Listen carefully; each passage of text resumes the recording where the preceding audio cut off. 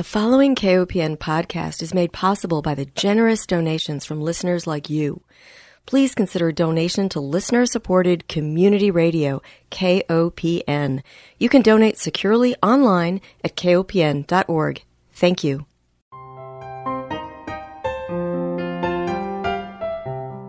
Hi, welcome to Food Sleuth Radio, where we help you think beyond your plate. I'm Melinda Hemmelgarn, a registered dietitian and investigative nutritionist on a mission to connect the dots between food, health, and agriculture and find food truth. And today I am delighted to welcome my guest, Dr. Christina Campbell. She's an associate professor in the Department of Food Science and Human Nutrition at Iowa State University in Ames, where her research has focused on the impact of dietary and exercise habits during pregnancy on disease prevention. She teaches courses in medical nutrition therapy, reducing consumer food waste, and introduction to the U.S. food system. However, Dr. Campbell also has a unique interest and research focus on the intersection of food and peace, which will largely be the focus of our conversation today. In fact, Dr. Campbell is the co-organizer of this year's annual Peace and Justice Studies Association's annual conference. It takes place September 15th through 17th in Ames, and I will provide a link to that organization if anyone wants to learn more. Dr. Campbell holds a bachelor's degree in physical education from the University of Puget Sound in Tacoma, Washington, and both a master's in exercise physiology and a Ph.D. in nutrition science from Washington State University in Pullman. Welcome, Christina. Hi, Melinda. Well, I am so happy to speak with you today because I don't know much about how food and peace intersect. But there was a paper in the July 2023 issue of the Journal of the Academy of Nutrition and Dietetics in which you explored dietitians' perceptions of the relationship between food and peace in the United States food system. And I thought, this isn't just about dietitians or nutritionists. This is really about global attitudes about food systems and how they intersect with peace and resilience and justice. So I thought I'd have you on as a guest to explore these topics. Why don't we start out with a simple question, and that is, how do you see the relationship between food and peace? Yeah, that's a great question, and I think it's one that certainly I've pondered for a long time. I think it's important first to go back and really talk about what is peace. And in that study that you mentioned, that was really our first question that we asked people, because I think if people listening today were to ask themselves, what is peace, or how do I define peace? We use that word very casually as if everybody knows what it means and we have some emotions that we might attach to it. But yet, when you get down to having to put words to define or describe it, it's like, oh, I never really thought about that before. So in that paper, we ask people at the very beginning, what's one word that you would use to describe peace as a way to enter into that conversation? Then we elaborate and tell them what we're using as an operating definition of peace. And that's the Earth Charter definition. And this is sort of paraphrased, but it's the one that I'm using now when I talk to people about peace. And it's cultivating right and just relationships with self, others, and the earth. So if we take that definition and then we think about that in the context of food, it then becomes about relationship. And so what's my personal relationship self with food? What are my attitudes, my habits, my beliefs, my values? What is that relationship that I have with food? And then others. And so that relationship with others in the context of food. So that could be in your family. It could be social with friends, could be in your community. And then with the earth, it's about the food that we eat and where is that coming from? How is that food grown? How is that supporting or not supporting the Earth's or the planet's health? So that's really what we're talking about, is this intersection between food and peace defined as relationship with self, others, and the earth. When I think of the opposite of peace, I would think of violence. So if we talk about food in relationship to violence, I think there's a lot of violence in our food system. Yeah, exactly. So to back up even a little bit more, there's an actual academic discipline, peace studies. And in peace studies, peace is then often defined as the absence of conflict and violence and even war. So to say that if we don't have conflict, violence, or war, then we have peace. And so there's a big movement to define peace in a way that's not just about the absence of that violence. And so there are many, many examples over time about conflict, violence, and food. And one of the things we talk about in the paper is that it's very easy to find examples in history, but also in present day, that have to do with this conflict narrative and food. And so food being used as power and food being used as control and keeping people from access to food from a conflict conversation or narrative. There's lots and lots of examples of that over time. And so what we're trying to do is to say, how can we have a new conversation? What's a different narrative? What do we need in order to be having a conversation that has to do with peace as relationship and not peace as the absence of violence? That's really interesting. Before our interview, I was thinking about peace and violence and how that intersected with the food system. I had pulled down the United Nations human rights special procedures, and there's a whole discussion about violence in food systems. And that particular paper says the right to food is a fundamental and universal human right, and food must be available, accessible, and adequate. So that's how they start out that discussion of violence in the food system. I think about the need to keep people fed so that there isn't an uprising, right? So that there isn't unrest related to the fact that people are hungry. Right. Yeah. So I first became interested in this topic, and this is kind of giving a lot of a backstory to all of this. Where did this idea come from? And it is decades old, and I was taking an undergraduate history class when I was in college, and it was from the fall of the Roman Empire to the French Revolution in this history class. And for our final exam, we were asked to find a common theme between all of these wars and revolutions. And keep in mind, I wasn't in nutrition at the time. I was in physical education. So it wasn't like food and nutrition was on my mind. And so when I was preparing for the final, I started realizing that, wow, all of these wars, revolutions, the end of the Roman Empire, it was related to food and the lack of food, and that people ended up revolting because they got hungry. So I wrote my final exam on that, and then I think I got a C+ or a B-, something like that. And the grade wasn't as bad as the professor's marks at the end of the paper was, no, there is no relationship. I was like, really? So I went to see the professor to ask him why he felt there was no relationship. And he's just, nope, there isn't a relationship. And it really bothered me because I thought, okay, either there is no relationship and I just misread all of this, or the fact that I really wasn't persuasive in how I had written this final exam. And so I kept asking people for years, if not asking, but kind of bringing this up and finding out if people had any sort of insight to this famine and conflict and war and uprising. And no. And then it was in about maybe 2005, and I was at Montana State University, and Allison Harmon, who's also a dietitian and does work in food systems, and she was faculty at Montana State at that time, still is. And I mentioned this to her, and she said, yeah, I think you're onto something.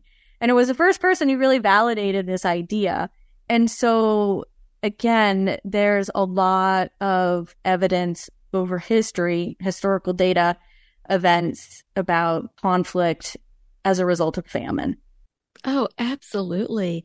And think about how the food, say the agricultural lands, for example, have been purposely destroyed to take down the other side. So I absolutely think you're spot on. And how unfortunate that your professor wasn't willing to expand his thinking a little bit, which brings me to a focus of the Peace Studies program, which is systems thinking. And I thought, what a great opportunity to help us think broadly when it comes to food and peace. But just to give us a little intro into systems thinking, can you describe a little bit about what you want our listeners to take away under the umbrella term of systems thinking? Sure. So there's a great resource and website called the Waters Center. Your listeners could go to that website, and there's phenomenal resources at that website. And one of the things that they talk about are the 14 habits of a systems thinker. So I can't recite all 14 off the top of my head, but a couple of them have to do with seeks to understand the big picture, makes meaningful connections, understands the unintended consequences. So those are a few of the 14 habits that I think are really key when it comes to thinking about peace, whether that is peace in the context of food or not. But that we're constantly thinking about things from a big picture, not that we're losing sight of the details, because the details become making those meaningful connections. And then starting to think about, well, if I make this choice, then what are the consequences of that? Or what are the potential unintended consequences? So those are some of the ways in which systems thinking can be applied to peace building. It's so important. I actually visited the Water Center before our conversation because I was very curious about that whole concept. And I loved the way there was one section that talked about seeing the forest and the trees, right? The big picture and the details, and just being able to understand or get a better idea of what some of the questions might be. Because sometimes I think we falter because we don't even know what questions to ask. And I think that's especially true in science. Mm-hmm. Yeah. Yeah, I completely agree. I think that that forest is that big picture, and then the trees being those details is, if I'll just bring it back to nutrition, that, there are so many details in the science of nutrition that are really important, right? Understanding the nutrients, how much do we need? What are their functions? What are their toxicities, their deficiencies? But if we stop at just understanding the nutrients and we don't go any farther into how do those function in the food matrix? So if we take a food apart, and soy is a great example, we take a soybean apart, you break it down into its macronutrients and its micronutrients, and then those bioactive compounds like the isoflavones. And so we found in the soy literature that the isoflavones were one of the key players that were helping reduce the LDL concentration, so the lipids in the blood that have been associated with some heart diseases. But yet you can't just give those isoflavones to get the benefit. It comes back to you need to eat the isoflavones in the soy matrix in order to get the overall benefit. Right. And that's so true with so many foods. And then taking it a step farther, starting to ask, well, how were those soybeans produced? Who produced them? What were the conditions under which those soybeans were produced? And the larger impact on the environment. So it's the whole systems thinking that I think is so rich for conversations. But Christina, let me take one break and remind our audience that if you are just joining us, you're tuned into Food Sleuth Radio. And today we are joined by Dr. Christina Campbell, Associate Professor in the Department of Food Science and Human Nutrition at Iowa State University in Ames, where her research has certainly focused on traditional nutrition and food and health. But more recently, she has taken it upon herself to broaden our understanding of the relationship between food and peace. And that brings me back to the article that you recently published in our professional nutrition journal, but it has such far reaching impacts on all of us. And you've got a beautiful graphic that you and your co author created, and it's called the Food Peace Framework. And I will try to provide a picture of this for our listeners in the show notes. But tell me, this is a circle with concentric circles, and at the very center is peace building. Tell me how you created this image. Right. So lots of conversations with a graduate student, for one, and then using some of the literature that has to do with the social determinants of health, but there's also something called determinants of peace. And so we took the different aspects of the literature that had to do with peace and had to do with health and started building out these different layers of this framework. And so the center, as you said, has peace building. And then we have the 4 pillars that surround it with the environment, political, economic, and social.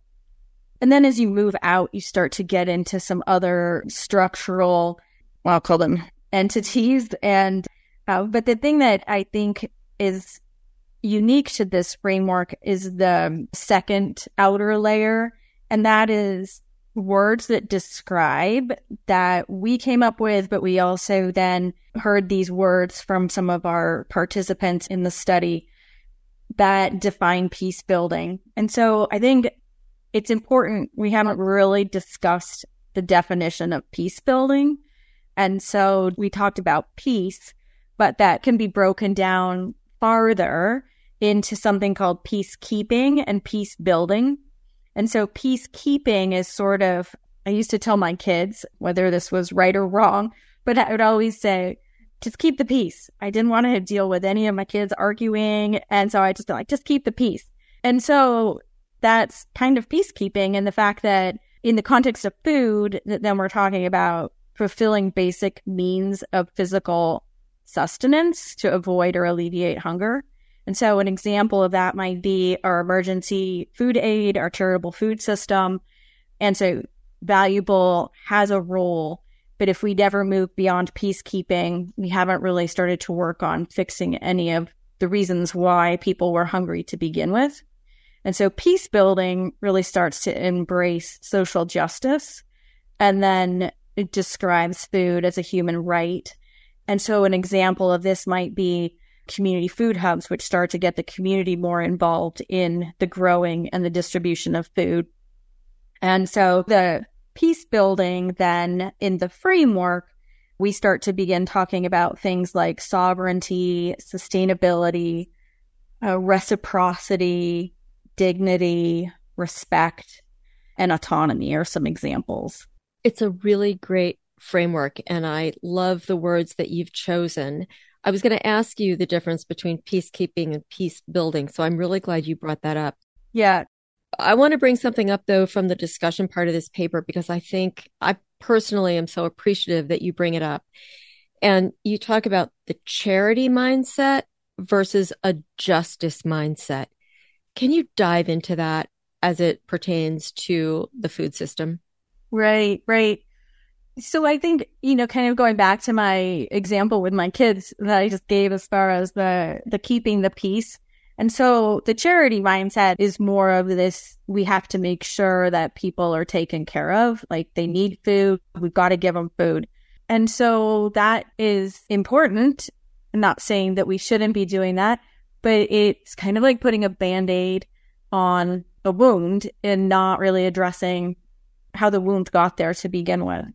And so the justice aspect then starts to look at what are the systems that are in place and how do those systems perhaps need to be modified in order to promote autonomy or sovereignty, promote dignity. And so I think that that was a key theme that kind of came out in the conversations, interviews with the participants in the study, that I think many of us, whether we're dietitians or not, but we really are in a peacekeeping mode. As dietitians, we were taught to give recommendations. You have a client, a patient that you're seeing, and the physician has asked you to talk to this patient about some nutrition recommendation, and you as the dietitian are going to give them that recommendation. Whereas perhaps an example, so that might be peacekeeping. We are giving that recommendation to somebody in order to benefit them, to promote their health. But peace building might be more about using motivational interviewing to work with that individual to find out what's going to work for them within their circumstances, and it provides them with more autonomy in that decision-making process. Yeah. So in the study, a lot of examples were given about the perceptions of peace in the food system that really aligned with peacekeeping, and that peace building was a whole new way of thinking about our profession. Exactly. Well, I love that you specifically pull out that the peacekeeping is not peace building. And then you talk about food aid in particular, that yes, indeed, it's needed in many situations because of economic and environmental circumstances. Yet these programs that are the peacekeeping, the charity programs, often do not address the root causes of hunger and food security. And I see this sometimes with, say, large corporations that donate funds to the local food banks across the country. But if you go deeper into the corporate practices and you look at some of, say, the political groups that these corporations support, maybe they're voting against a rise in a living wage, for example, or maybe the employees don't have a living wage to begin with, which forces them to rely on the charity. You know, I think that there's a disconnect there, and I just love that you're bringing this issue forth. Yeah. I would add, I think it was in 2019 that the World Food Program received the Nobel Peace Prize, and David Beasley was the director at that time. He's since retired. And I heard him speak on Minnesota's version of public radio. And he was talking about the work of the World Food Program, because the World Food Program provides a lot of emergency food relief around the world in very dire circumstances.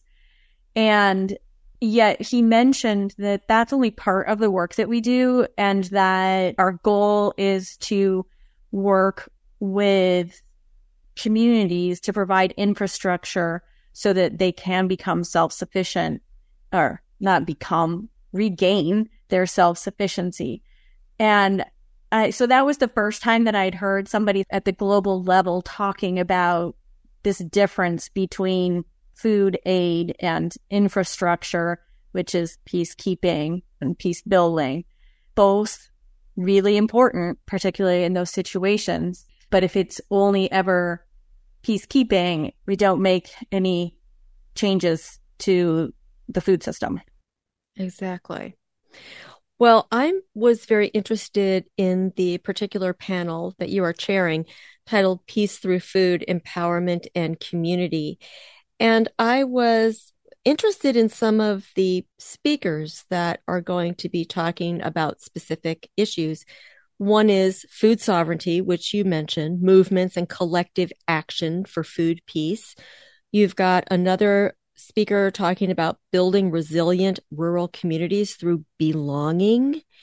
And then it takes a village to reduce recidivism. So you're bringing in the prison system as well. So this is a broad range of topics under this umbrella of peace through food. Right. And I think that then also demonstrates how systems thinking is crucial in the context of food and peace. Exactly. Okay, we are close to the end of time. I want to give you an opportunity to bring forth anything that you want to make sure we all think about when it comes to food and peace. I think I would go back to where we were at the very beginning of this conversation, and that the food piece is really about relationship with food. And so your own personal relationship with food, how food is part of your relationships with other people, whether it's your family or your community. And then the one that really is important to me is the last one, about how your food is grown, how your food is produced, what the impact when you buy food and where you buy your food, how that influences your relationship with the planet. And my big driving question has become about how do we connect people with where their food comes from and why that matters. And so I just really, one of the reasons that I love Food Sleuth is that you're working towards that goal as far as how do you connect people with their food and the truths of where their food's coming from. But there are many ways in which that connection can be realized. And that to me becomes my big motivation when it comes to talking about food and peace, is that the impact of our choices on the planet. Yeah. And that's assuming we have choices. Exactly. That falls under food sovereignty, right? Yeah, exactly.